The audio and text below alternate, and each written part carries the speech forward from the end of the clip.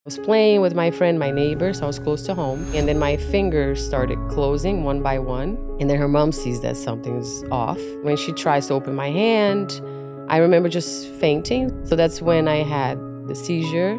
The story is my friend ran to my house to grab my mom. In the car, I guess I was laying in my mom's arms, and I hear her voice saying, "Are you okay? Talk to me." I heard her, but I couldn't respond. I do want to dive right in, but I want to hear a little bit about where did you come from? Where were you raised? Because I know you're from Brazil, but I want more. Okay, I can give you more. Okay. I'm Brazilian. I was raised in a very small town called Virginópolis. It's in the state of Minas Gerais, which is a beautiful state filled with mountains. So I grew up surrounded by nature and horses. I was just back in Brazil, and seeing my son now, Kai, obsessed with horses as well, makes me so happy. So I grew up in a very small town, very simple life, very humble life. And I moved to the US when I was 14 with my family.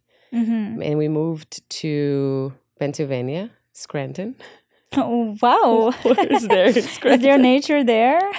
Well, my mom moved because my uncle was there and he had like a restaurant business, It was after my parents got divorced. Mm-hmm. Moving to the US at 14, it was a culture shock, of course, especially Scranton.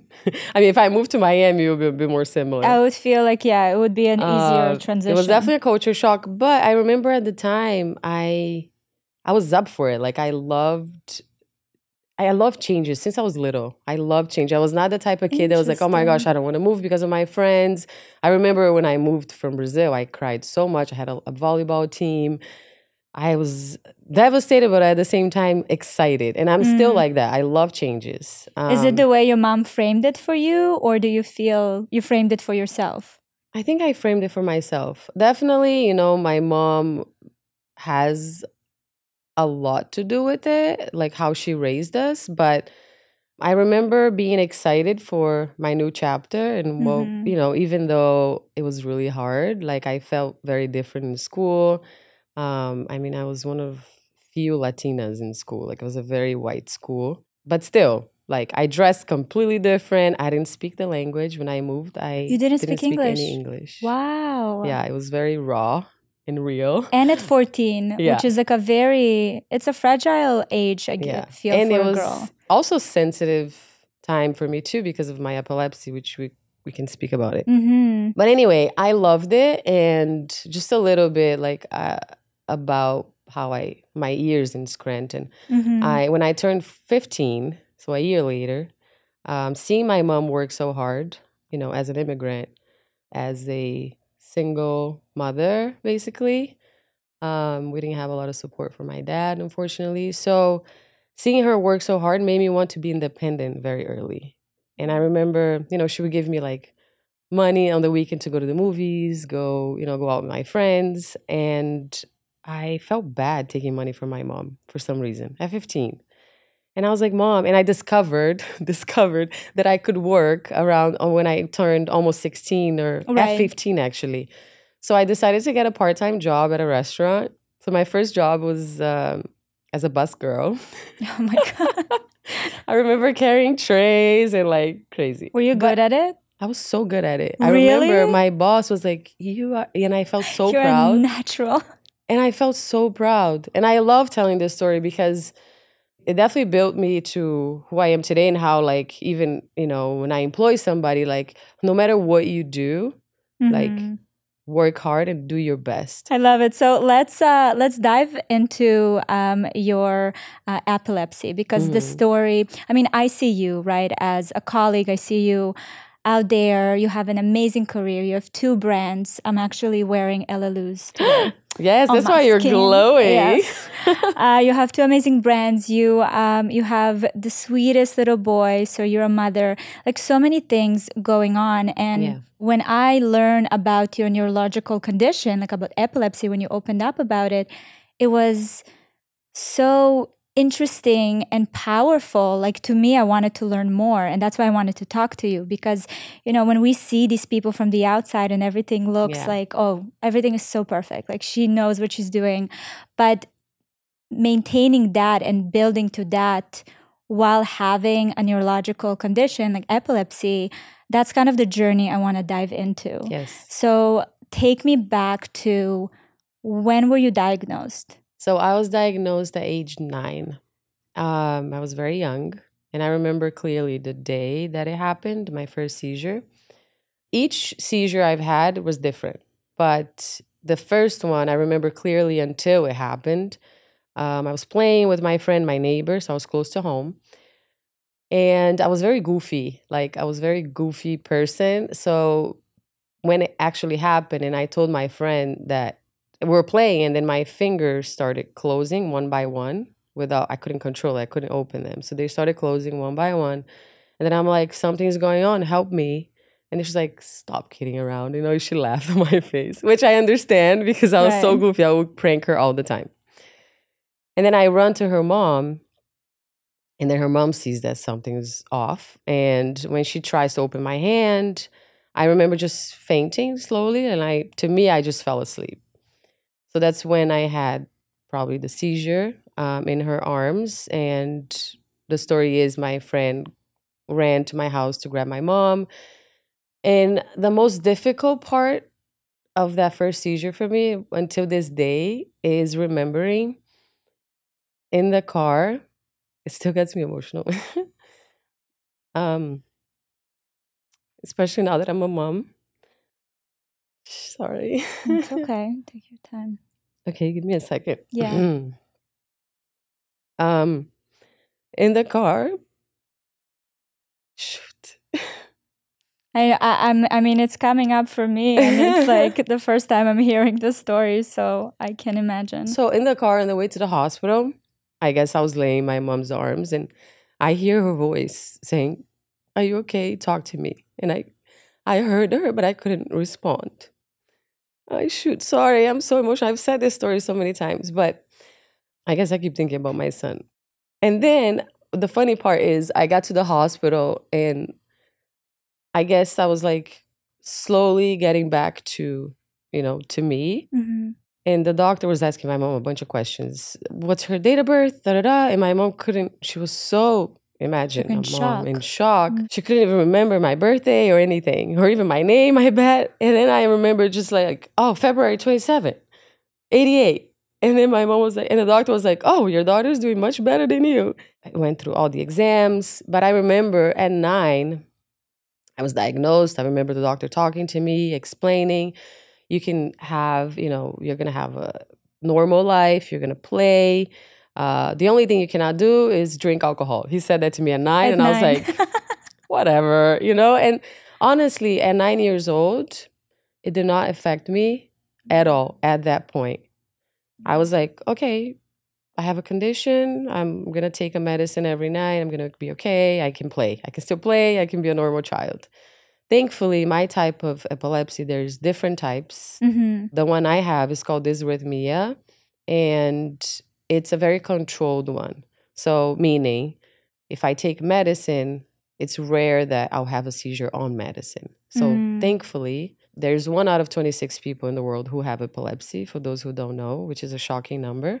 Yeah. I mean, probably a lot of people you talk to have epilepsy. They just don't talk about it. Wow. There's a lot of us. And, thankfully, most of us get to live a normal life because we have a controlled type of epilepsy, meaning controlled by medicine. But there is a lot of people who have epilepsy and still on medicine. They don't know if they can have a seizure tomorrow, right? They can have a seizure anytime. Still, I say that mine is controlled, but there are a lot of things that you have to do to take care of it. For example, I know I need to sleep well. I can't be overtired, overstressed. All those things trigger. And I know, like, if I get some signs of a lot of headache or a lot of anxiety, it means it could be coming. Right. So then it's when, like, I need to stop and be like, oh my gosh, I need to slow down. You know what's amazing? And maybe now that we are mothers, I get to think that way. But, for your mother not to, and maybe she was very scared and very unsure and didn't know how to approach this, but for her not to put you in this kind of victim mentality, right? To try to protect you at all costs, because when you hear something is wrong with your child, it's like mama bear all the way, right? You're like, okay, you can't do this, you can't do that. That might trigger. You don't know. Yeah. So it's amazing to me that your mom was strong enough not to go there. Because I have friends that had different diagnoses with different diseases or conditions.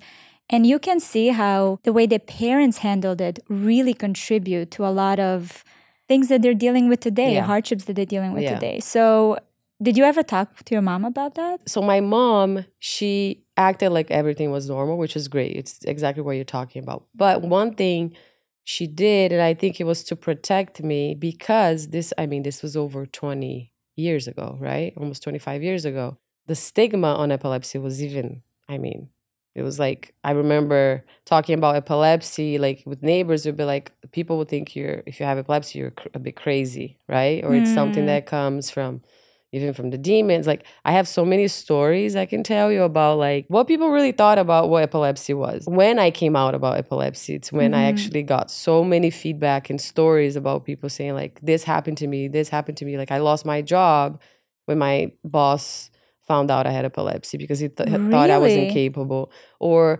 a story of a board member from epilepsy. I'm a board member today of Epilepsy Foundation. One of our members, his dream was to be a priest, and he's an epileptic. He wasn't able to be a priest because of epilepsy. What was the stigma? Number one, there's different types of epilepsy, right? So it doesn't mean that each one, like all of us have the same thing. And like, I am able to do anything I want. My brain processes things perfectly. Of course, there are people who can't. Like, they have so many seizures a day that it goes backwards. You go back to being a child. So I feel like when people think about epilepsy, they view it as like, okay, it looks like this one thing. Yeah, they don't know but that the biggest stigma, I feel, is the seizure. When people think about epilepsy, they think about the seizure. The person laying on the floor, shaking, that scene. And then the stigma comes, like, especially when I talk about the priest. Why? And my biggest question, why couldn't you become a priest? Because in the Catholic religion, they see epilepsy as something from the demon. Like you're possessed or something. Possessed, yeah. So, like, that's crazy to me, right? I mean, through the years, he was able to meet with the Pope. Get the stamp of approval. Yep, that changed. So today, if you have epilepsy, you're able to be a priest. But anyway, there's so much stigma. And what I was saying is, my mom, then, the only thing she told me was like, Camila, you don't have to share this with anybody if you don't want to. You're going to get to live a normal life. So you don't have to talk about it if you don't want to. And I think that was a way to protect me. And I never did. And I didn't do it because she told me to, but I just felt like that. Like, I don't need to share because I'm okay, Right. This at 9 years old. And I kept that in my mind. And I understand why, right? She wanted to protect me. But although she didn't limit me on anything. Like, she saw me, and I always felt like she saw me as a normal child. Right. Like, I never felt like, oh my gosh, my mom is not letting me do this because I have epilepsy. She never made me feel that way. So when you were developing your self-identity, being diagnosed at a young age, the fact, I think that your mother didn't make a big deal out of it. You didn't have really much information. You just knew you have this, but there wasn't all this, background for you to know. Yeah. I guess it wasn't something that was part of the way you were thinking of yourself, right? Like, you weren't thinking in terms of, okay, I'm sick or anything like that. No, it didn't bother me until I moved to the US. Culture change. I already felt different, a bit like insecure. And then I started making friends, okay, feeling better. But the epilepsy thing started bothering me a little bit when my friends started going out and they were drinking. Underage, but they drink, Right. parties. And then people, my friends would be like, "Oh, you're not gonna drink." So I was never able to drink because I take the medicine. And then, questions that maybe people don't mean to be harmful, but it hurts you because you already have that insecurity, right? So, oh, why don't you drink? Are you scared? Do you have a problem? Or what? Little comments like that started to make me feel more insecure and different, right? And then to a point that I took the medicine off by myself without telling my mom, my doctor, and I had an episode in school in front of everybody. Oh my God. It was a necessary thing for me because I was suffering, but my mom didn't even know about it. So when I had the episode in school, I woke up in the hospital and I instantly crying because I already knew I had the episode. I'm in the hospital. Was it the same thing where you just... Different, completely different. Okay. And it's odd to be different. I remember walking into school. I had a very, very heavy headache that day, that morning. And I drove to school. Thank God nothing happened while driving. And I remember going up, walking to inside the school, talking on the phone. I guess I was out while on the phone. I was still walking, doing things. I remember opening my locker, but I was out of it already. So I was kind of like sleepwalking, ghost, whatever. Right. So I was out. I do remember little scenes of it. It was if it was a dream. I remember people passing by. I remember opening my locker. You need a code. So I did all that. I got my books. But then that's when a friend of mine passed by. She's talking to me and I'm like blank. And then she's like, something's wrong with her. And she's bringing me to the office. Yeah, the nurse office. Yeah, the nurse office. And on the way, I had a seizure with her. So when I wake up in the hospital, I'm crying. And I couldn't even look at my mom. I needed to tell her that she already knew. She's like, "Camila, they told me that you're either off the medicine or you're pregnant." And I'm like, "I'm definitely not pregnant." So I spoke with her and I'm like, "Mom, I'm so sorry." And in my mind, I was like, she's going to yell at me. She's going to be so mad. Like, why did I did something very, very irresponsible. So I was so scared of my mom, but she was so wise. What she told me was like the conversation we needed to have since I started feeling insecure. She was like, "Camila, you're in the hospital right now and think about the amount of people who are fighting for their lives right now in this hospital. People who don't know if they're going to wake up tomorrow. You have a condition, yes. Maybe you don't accept it, but think that with only one little medicine a night, it will control what you have and you're going to be safe. So how lucky are you?" I remember crying, of course, and I just hugged her and I was like, my gosh. You needed that wake I'm up so call. bad. Like I felt like, I needed that. And that completely changed my perspective on epilepsy. And I started to feel lucky and blessed instead of feeling different and insecure, right? Of course, it didn't happen overnight, but I kept thinking about what my mom told me. And I was like, you know what? I am not different. I started having even more bigger connection with God. Like I felt really blessed. So I really needed that in my life. And after that, my relationship with epilepsy was so much better. As if, it went back to when I was 9 years old that I really didn't care about it. But still, I didn't talk about it. Again, because you said If there's no... I only talked about it with very, very close friends, like best friends. Right. Or family that asked about it. And I remembered when I talked to friends about it, I would cry. I would get emotional. So it means that it still bothered me somehow. It was a wound that wasn't really healed yet. No. So I started social media when I was about 22. And, with social media, I started on YouTube. So I shared everything about my life.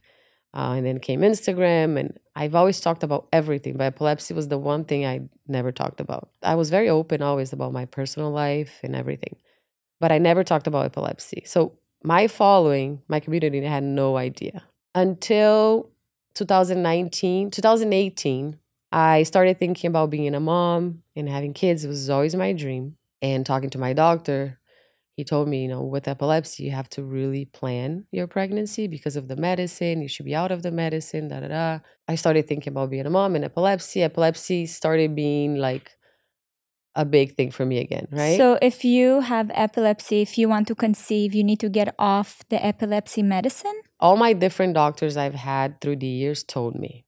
And I definitely want to share this here that I got pregnant on medicine and today I have a healthy baby. But this whole process like was a huge thing for me. Like what my doctors told me through the years is if you have a baby on medicine, the medicine could affect your baby and your baby could be born with problems. Doesn't mean that he's going to have epilepsy, but it could affect the health Other of your things, baby. right? Who wants that, right? I mean, even if you're not on medicine, you're already scared. Like Yeah. if you have nothing, you're already scared about the health of your baby. So I was thinking about it and I'm like, if I get off the medicine, I could have a seizure, right? I mean, those 9 months without the medicine, what am I going to do? You Like, don't I'm know going to what's going to need to happen. be. Yeah. So, talking to different people, I heard that, there could be different opinions, but a friend, my manager, Hillary, she recommended me to, her mom knew about one of the best dermatologists in the country, Dr. Davinsky in New York. And I was able to get uh, my English, a meeting, not A a meeting? meeting. Wait, a dermatologist? No, neurologist. Oh, neurologist. Okay. I was like, wait. No. Yes. Okay. I Neurologist. was able to get an appointment with him. Then that's when it shocked me, right? So I walk in, he already had my tests, and he sits me down. He looks at my tests, and he's like, okay, so you want to get pregnant? I was like, yes, and that's the reason I'm here. I want to talk to you because, I heard that there are different medicines out there that maybe I could change my medicine and I could be on a medicine that maybe doesn't affect my child so much. But I know I'm probably going to have to be without the medicine. But I heard that maybe I could be on medicine. But in my mind, I was like, I know I'm going to have to be without the medicine and he's going to tell me what are the best things to do to prevent the seizure. Mm-hmm. So he was like, no, no, no. You're going to be on medicine. There are different types of medicines. The medicine you're on now, it's a very old medicine that I would not recommend you to be on if you're getting pregnant. But there's a ton of research. Like he showed me, thousands and thousands of women got pregnant on this medicine. They had healthy babies on this, like the percentage of everything. And I was like, wow. But still, I was very scared. And I was like, but what if, like, it's a new medicine, but what if I'm not, if I'm like the 5%, 8%? And I had a great like time with him. He definitely opened my mind a lot. But I remember walking out and calling my mom right away. And I was like, Mom, this is what he told me.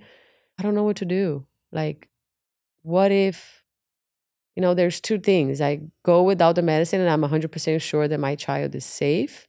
Right. But then, this is what my doctor said too. He's like, but then you're going to be freaked out your whole pregnancy.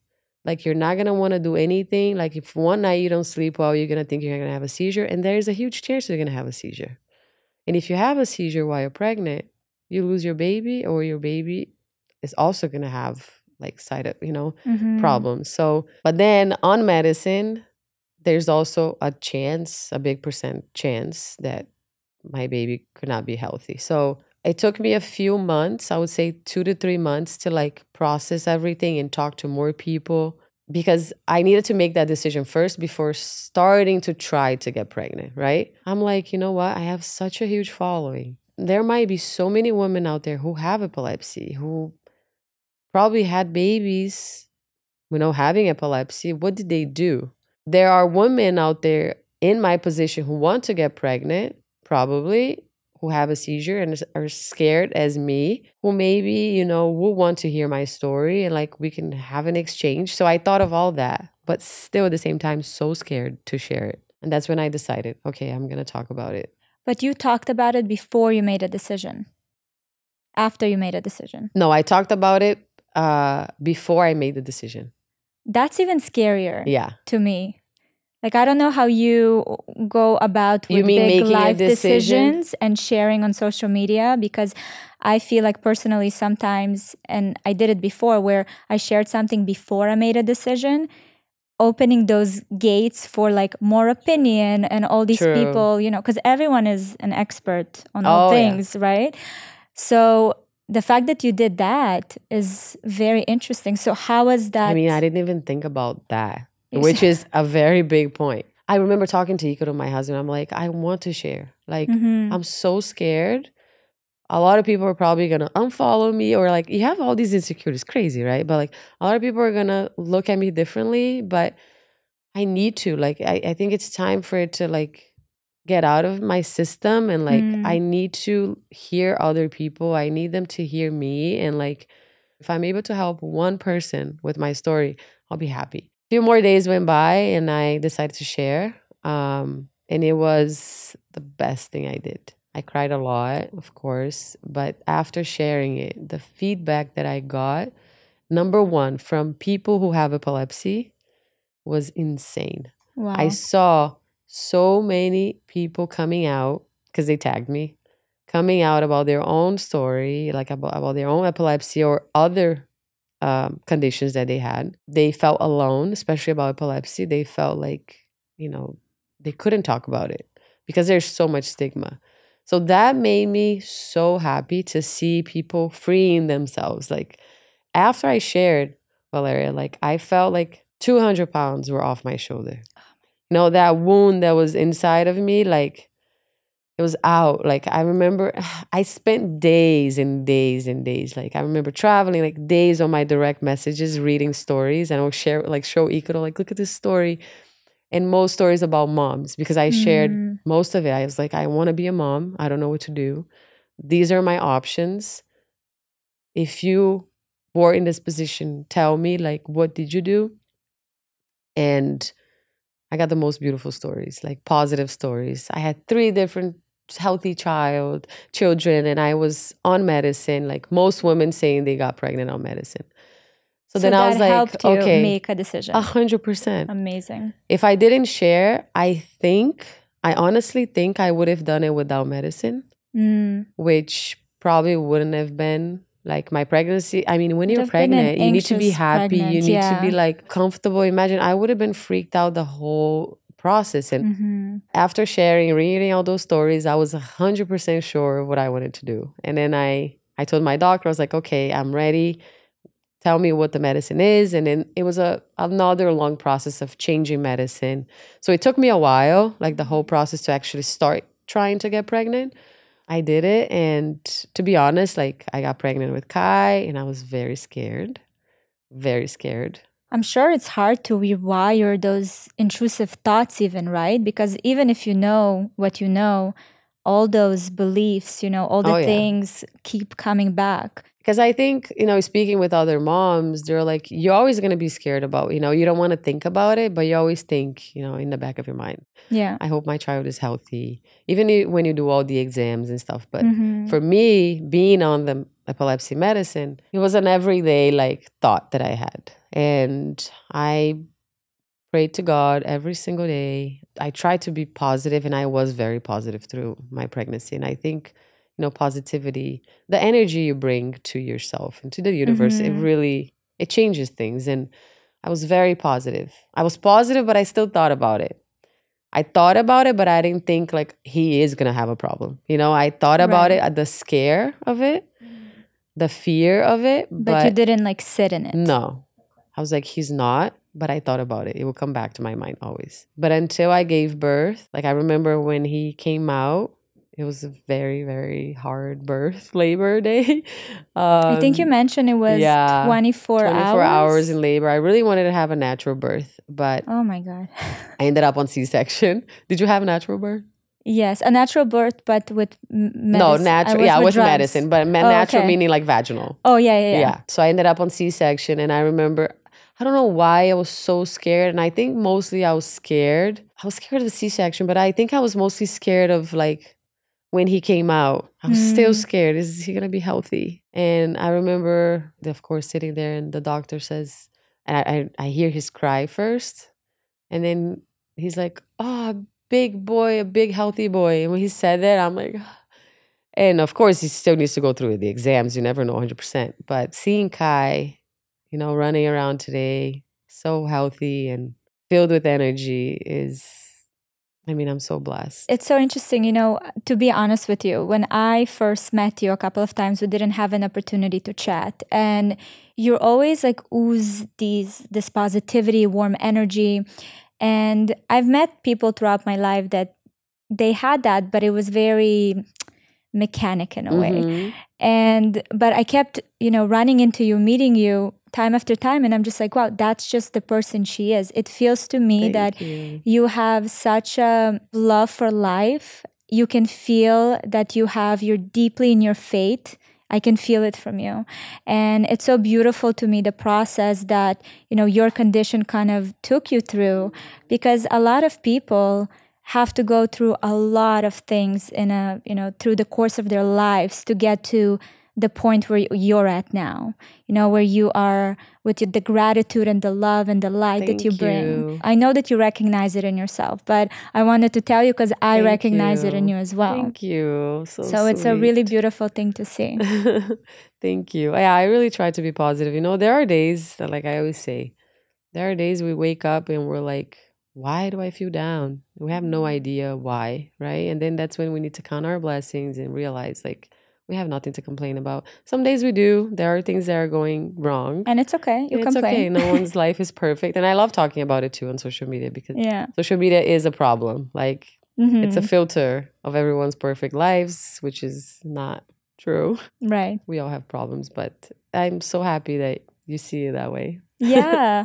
I wanted to talk more about, because I don't know about your specific type of epilepsy that you have, but what will trigger it? Like, aside from being off medicine, I know you mentioned like lack of sleep, the stress, things like that. Yeah. Also may trigger it. I mean, I'm not a doctor, but I know the main things that trigger it, which my doctor always told me, like, make sure you sleep well. So sleep, rest, right? It's your brain. It's a vein in your brain that stops working for a second. And we have a seizure. That's my case. If your brain is too overworked, if your brain is, so for me, especially my business, the type of work that we do, Yeah. a lot of times I've had to take a step back or say no to a trip, or because I'm overworked, or because I'm too tired, or already too stressed, or many things like that. But mainly how tired, I always pay attention to myself in general, my body and my mind. Am I getting enough rest? Even now on pregnancy, my husband has been such an amazing present dad, and he was so worried always about my mental health and like my well-being, especially after giving birth to Kai, because postpartum is not easy. Yeah. And the lack of sleep is real. Oh my So God. Ikaro was the type of dad that he was up at night, taking Kai. I keep taking him, giving him to me. We had help, of course, the first 2 months, but then it was him, like, fully until this day. Like, if Kai cries at night, he's a great sleeper, but if he cries at night, he's the one who goes. He's like, I'll go. He goes to the crib. He takes care of Kai. And he wants me to sleep. He wants me to rest because he knows, during the day I need to work. I have a busy, crazy day. I also want to be a mom. Yeah. It's something that we're constantly worried about. So lack of sleep, stress, which is two things that Well, I that's go the through thing. a You lot. can't, We I all. feel like that's such a normal part of life now, unfortunately. Like, Yeah. stress is no longer, something odd. Like, we all go through it all the time, from mini stressors to big ones. And especially with our line of work, because, when you're an entrepreneur and you have to show up every single day for yourself, for your company, for your employees, it can take such a huge toll on you. And so much energy out of you. so much energy. So how did you navigate that? Like, even maybe before you chose this path with your career, did you think about, oh, can this, condition stop me from doing something? At some points, I did think that. There were moments where I felt I was in places, like, for example, Fashion Week. I was at a party and then my head starts hurting really bad. And I'm like, oh my gosh, please don't let me have a seizure here. And I'm like, believing it's going to happen. It's going to happen. Like, and then I'm like, okay, I need to get out. And then I leave right away, go to my hotel. I take my medicine. I lay. Like, a lot of those moments has happened to me where I just need to leave wherever, like, I am. Doesn't matter where I am. I'm just like, I need to go because I'm scared of having an episode. The So feeling of like, maybe I wouldn't be able to do what I do. Not necessarily like I wouldn't be able to do it because of epilepsy, but I've thought I might have to limit certain things, right? I might have to prioritize certain things. So maybe travel less, or maybe take less jobs, or maybe especially now with my own brands as well. So, and I've done that. And thinking about it, I was like, damn, but it's my health, and Right. that's I feel like priority. you have your perspective at this point. It Yeah. doesn't. So it didn't stop me, but definitely I had to be mature enough and responsible enough to take care of it and prioritize my health over work. Because maybe if I didn't, it wouldn't have happened that, having an episode at a trip or anywhere. So, and Ikaro also, my husband, and those around me, like my whole team today knows about it. And I tell them too, like, if you notice something's off, or like if I'm too stressed, maybe sometimes you're like, but I need to get it done. And you push yourself, right? And then Ikaro's there, like, come on, it's enough. And if I say I have I'm feeling a certain way, he takes care of it. He's like, okay, we don't need to do this today. So it's very helpful when you have, that the support team. Yeah. And like, that there are people, loved ones, who are also taking care of you. Because sometimes you push yourself. It's hard to stop. Like sometimes you go on autopilot, right? And you kind of like, okay, just one more, one more. Or I have to be at this event. I have to show up there.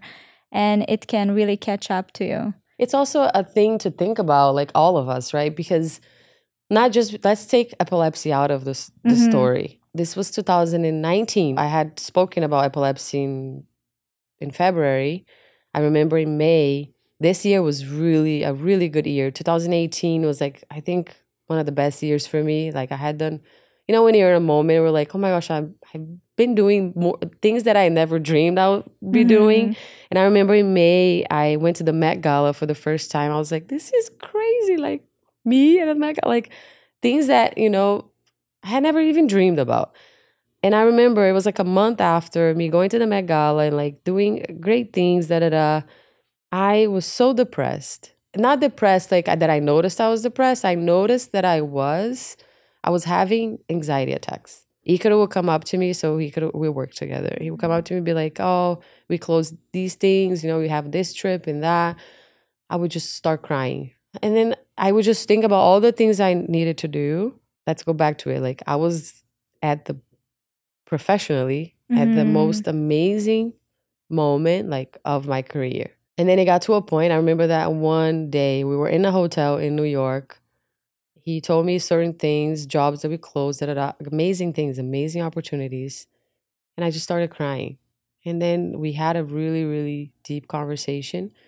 And I realized, I was like, I need to take a few step backs in order to go forward again, because professionally, this is all beautiful, but Camila, like personally, is off. Yeah. Like, and then I realized I needed to say more no's. And I remember that night we had to say really hard no's to certain things. And just clearing off my agenda a little bit, and like it made me feel so much better.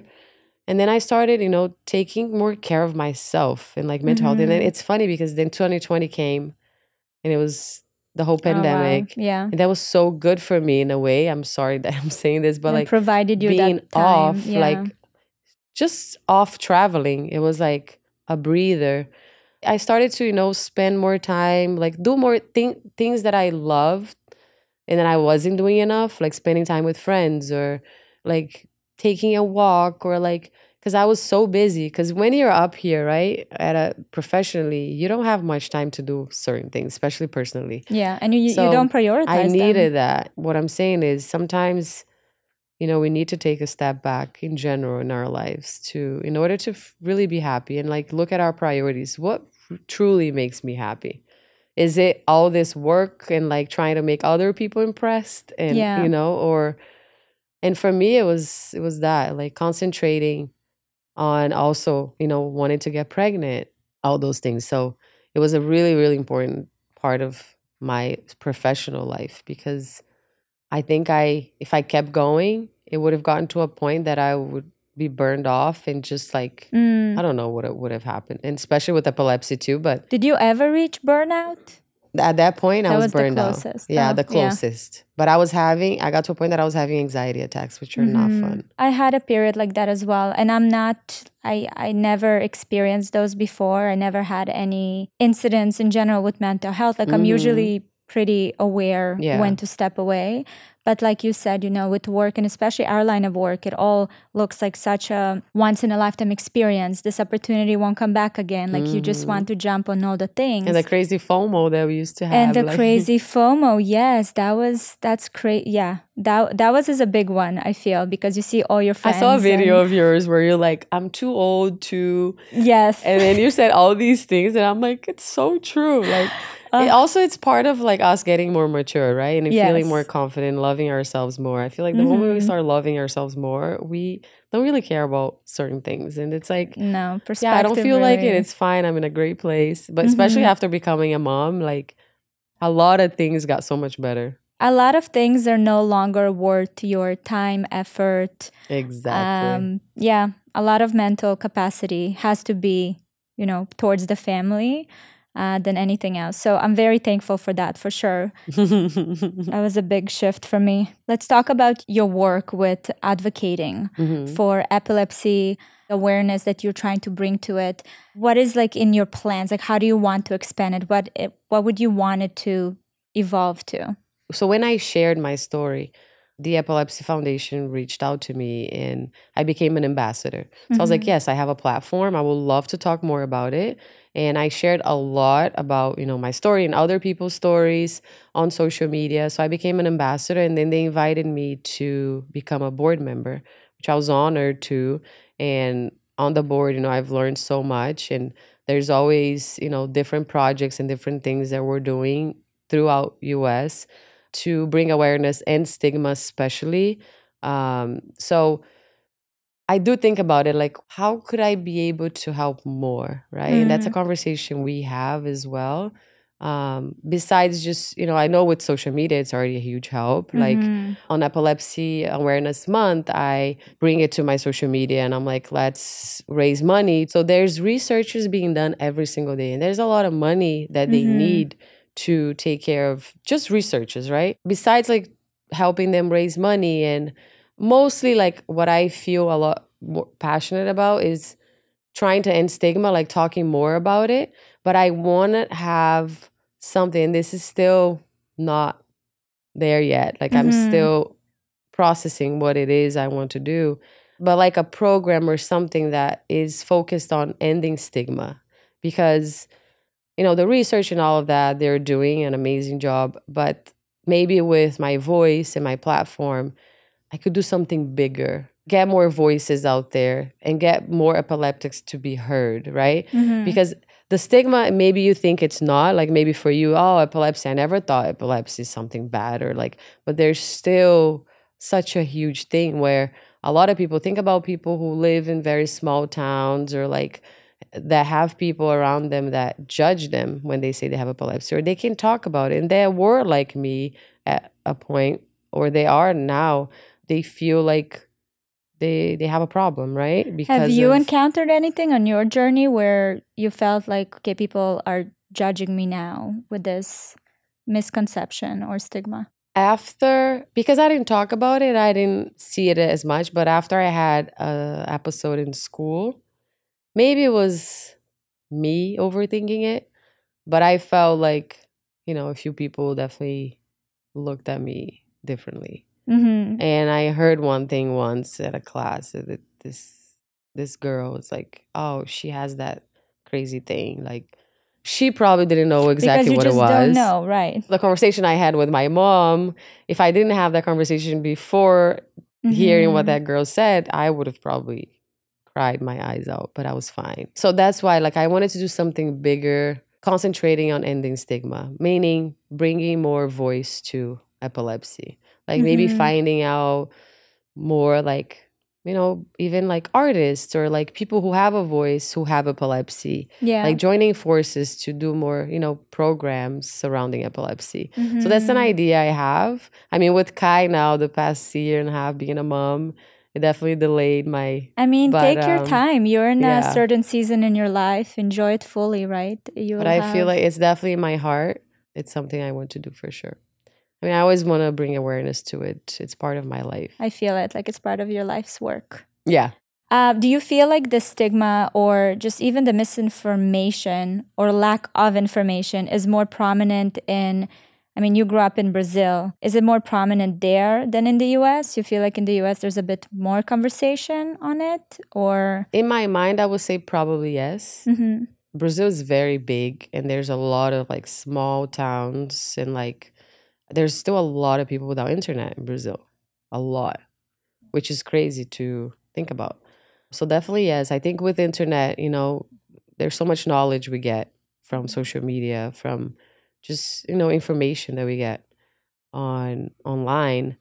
And so yes, I think definitely Brazil is probably delayed on on that for sure. But your mission is because you work with the epilepsy in the US. Yeah, but my mission is to speak worldwide. And I Okay. think they would be really cool, especially in Brazil, maybe like getting people together doing talks in certain areas, like, Yeah, awareness, yeah, education. I love that. It's let's make it happening. happen. It's Now happening. it's It's already happening. You put it out there. It's in the yeah, we universe. need to put it out there. There are likely a lot of others. I know we've spoken specifically about epilepsy, but like I mentioned, there's a lot of neurological conditions out there, and I'm sure that a lot of people struggle with self-identity with those conditions. Mhm. Is there any advice you would give someone who is navigating their condition? For me, when I was going through it, the main thing was not talking to anyone about it, right? Mm. So, number one, if you are feeling that way, if you need that confidence, you need to feel like, you know, you are special and you are capable. Talk to somebody about it. Like, let it out. Your fears, your whatever you like is going in your heart, let it out to someone you love and trust, and know that it can be, sometimes it's hard having conversations with your parents, right? Certain types of Yeah. conversations, maybe your sister, maybe your best friend, because you may think that it won't change anything, but like for me, that little conversation I had with my mom changed my whole life. Mm-hmm. 100%. So I think number one, talk about it. Talk about your fears and your insecurities. It's really hard sometimes to talk about your insecurities. It can transform you, and believe in yourself always, because I'm a proof that, like, I come from a very humble background. I talked about it. And today, I feel very fortunate to be where I am. And I say that, if you believe in yourself, you work hard, you are able to get anywhere you want and Mm-hmm. really accomplish your dreams and even more. So I say start like that. Mm-hmm. Talk about it, be vulnerable, and believe in you, because you are special. We all have a beautiful light inside of us. We just need to let it shine. It's scary. Hmm. It's scary to expose yourself to the world.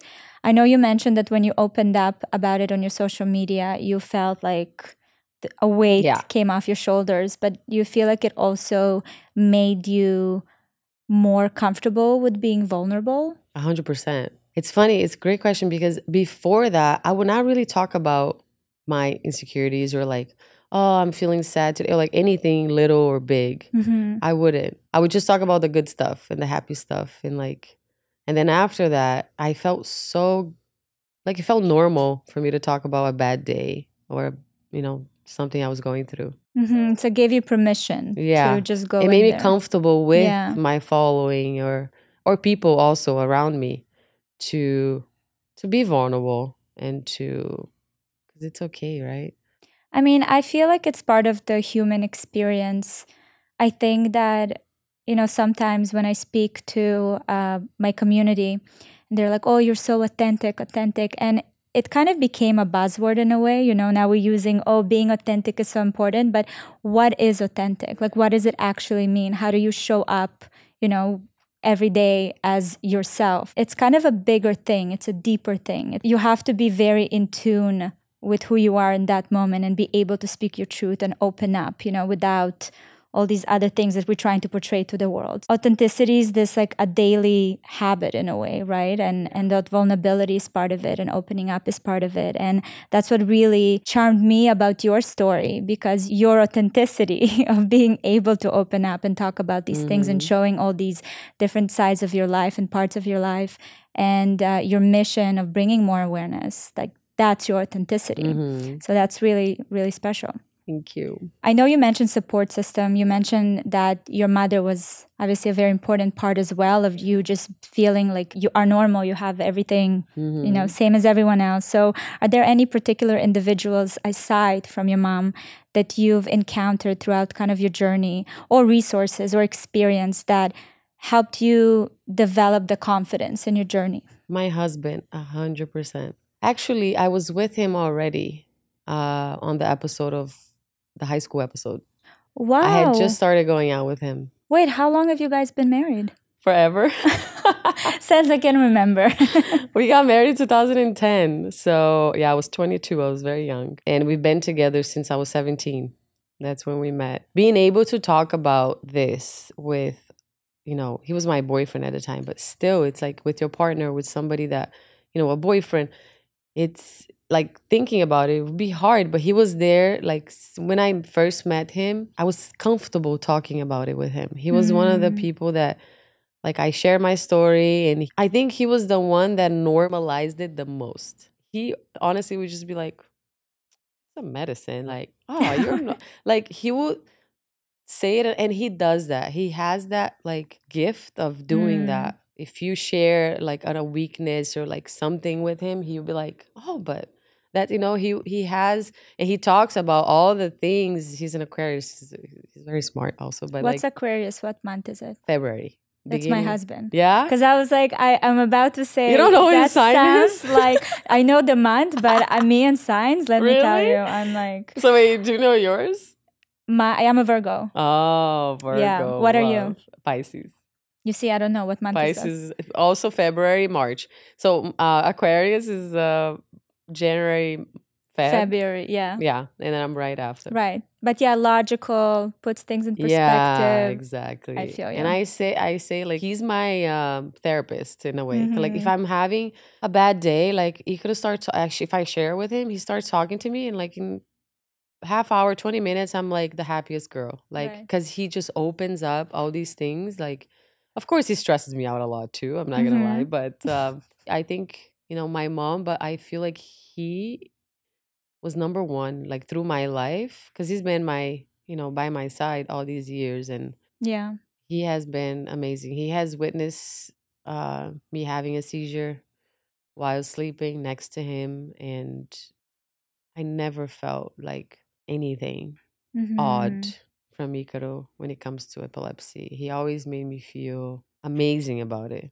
I love him. That's beautiful. But yeah, he was so important. He's been so important in my life and necessary, especially through epilepsy. I mean, to your point, like opening up and talking about it and finding that one person that can be that for you, that can normalize it for you, that can support you through whatever it is, people go through, is extremely important. Yeah, I call Gary my life coach.